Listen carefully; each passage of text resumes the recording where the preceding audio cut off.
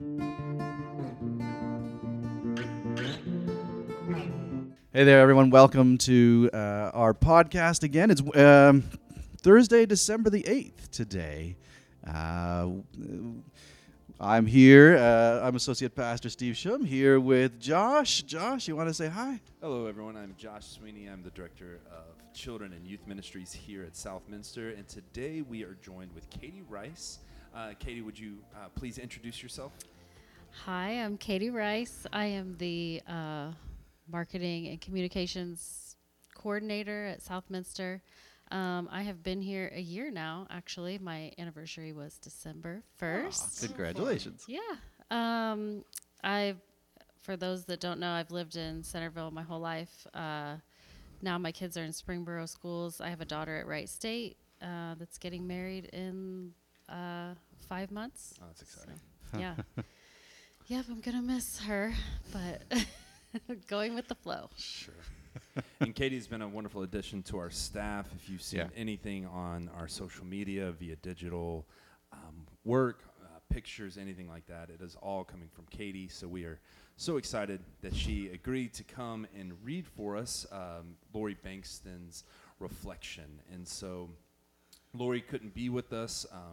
She is a doctor over in Xenia, and so her schedule is just all over the place, but we still have her reflection, and Katie is going to take some time, read it, and we'll discuss it and just kind of see where it goes from there.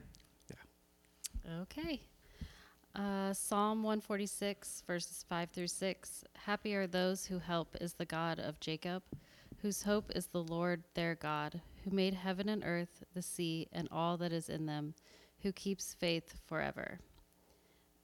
Laurie wrote, for many years I worked through Christmas. Christmas typically coincides with flu, pneumonia, and now COVID season, and it is the busiest time of the year in most hospitals. Rarely did I feel ready to celebrate with the holidays, even this one so filled with hope.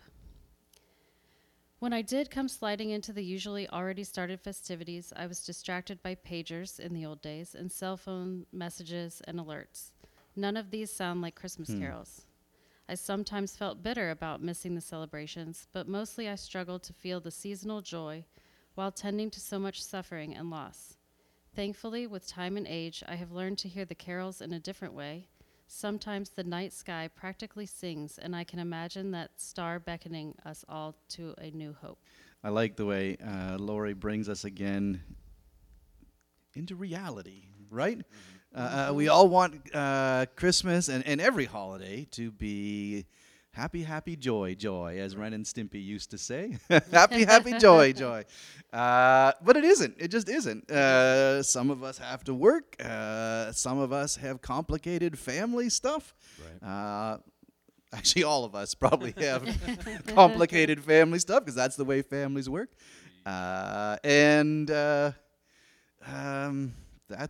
the reality that Laurie names here too. But then I like the way she pivots at the end and talks about the stars, the reality of the holiday and the carols kind of calling out in a different way. Yeah. Yeah. I remember my mom, when I was little, we were driving to my grandma's house, and I was so excited for Christmas. And she looked over at me, and she's like, Christmas isn't happy for everyone. And that was, I just always think about that every year. Just every year something changes, right, and you're faced with a new challenge at the holidays, and you do realize that not everybody is happy. Yeah. Kind of people in service industry. As I was thinking about this, it just kind of runs the gamut, right? Of things that kind of go on. And so one of the things that Anna and I talk about, at the various churches that we've worked at, is just like it's so great for Christmas Eve from kind of the clergy side, the music side, but the other people that we don't realize is like kind of custodial staff, nursery workers, that have to kind of not be in that space, not be in that place, and that they kind of miss it as well. And so bringing out people that it's hard to kind of have that Christmas Eve service, to have that meal together, because you're getting pulled every which way because of something kind of going on. yeah, it's not that Hallmark movie Yeah. of Norman Rockwell kind of painting where No. people are just kind of sitting around, you know, excited, and kind of giddy with joy. That there's some people that have to carry a lot of grief with them, a lot of people that have to carry some some anger, some frustration about having to Yeah. go in, kind of deal. And so most of the time, all the movies are, the big exec is telling, like it's like, Chevy Chase, right? Like it's all Yeah. these, The or bonus check. yeah, the elf, or elf, where it's just like, we got to get this book, written out, things like that. And so, you think about, the people that are kind of making decisions and, kind of in the limelight, but it's those, kind of around the scenes people that just keep the wheels greased. They keep Yep. things Yep. kind of going that, in some of the churches that I worked at where, we had a 3 o'clock service, a 5 o'clock service, a 7 o'clock service, a my 9 o'clock gosh. service, an 11 o'clock service where, that turnaround Yeah. into the sanctuary was such a huge deal. And it's these people that don't have a microphone in their hand, but are just as important as anything else kind of going on.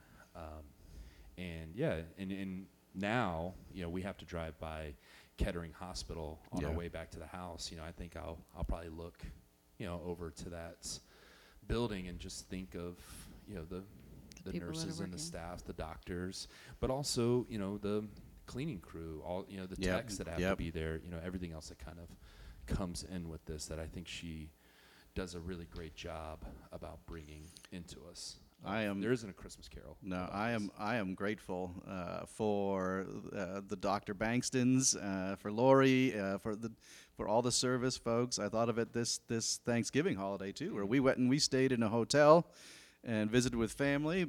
I was so thankful for the woman who put out the breakfast at the hotel every morning. Right. Her holiday was working. Mhm. So thanks be to God for these folks too. Absolutely. Yeah. Well, and I think it's such a funny, what is it, last 3 years where it's just, this big corporate, kind of push where we're closed on Thanksgiving, but then, Yeah. we're open at 5 a.m., the next day. You're right.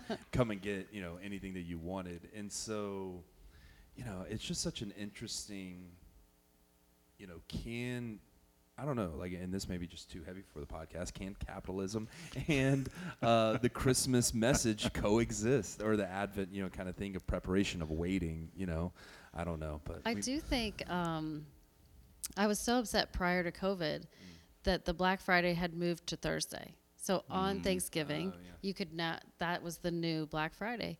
But once COVID hit, they all were like, oh, okay, we're going to stay closed on Thanksgiving Yeah. now. Right. Yeah. So I am thankful for that change because I thought it was getting a little carried away. Who wants to shop? I on- felt like the pendulum was a little bit too far, and now maybe it's in a balance. I don't know. Yeah, I'm not a go out on a holiday I'm not kind of either. guy, so I get all my stuff the day before.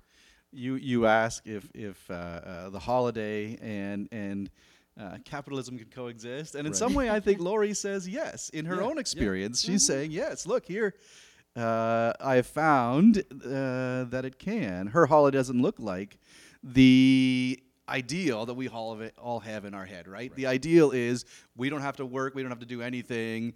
We are gathered around with family, and everybody is happy all the time. Well, that ideal is full of holes for a number of reasons, not Right. just because some people work.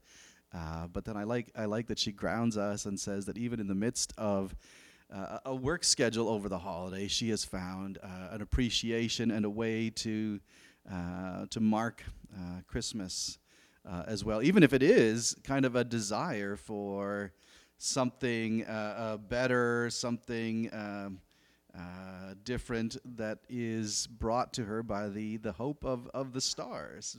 The way that she ends this, beckoning us all to a new hope. I appreciate that she's shared this with us.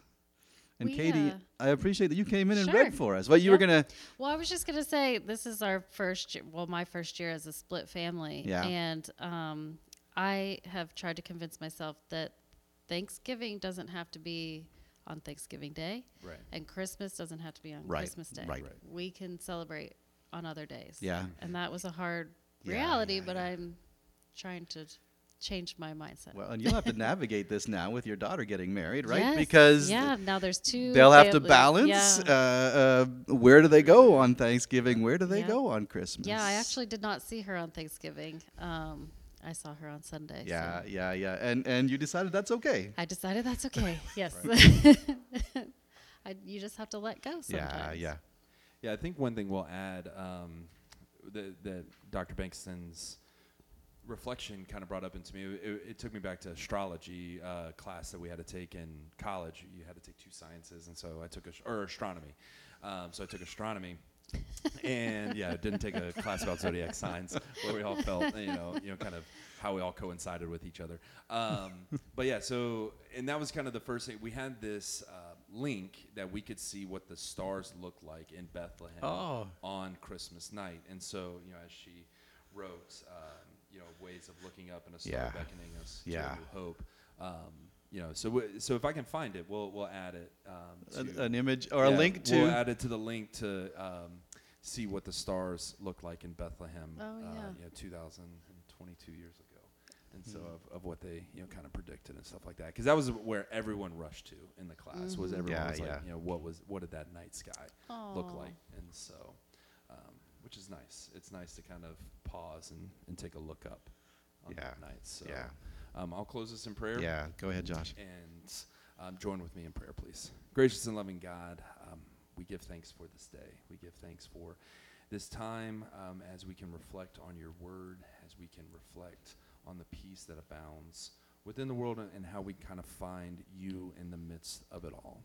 We give thanks for all of our service workers, all of our doctors, nurses, medical staff, that continue to know that the job is not done because of the date on a calendar, that there are still people that need, there are people still that are on the margins, that are sick, that need some healing, and just as you don't take a day off, neither do they, and we give thanks for them.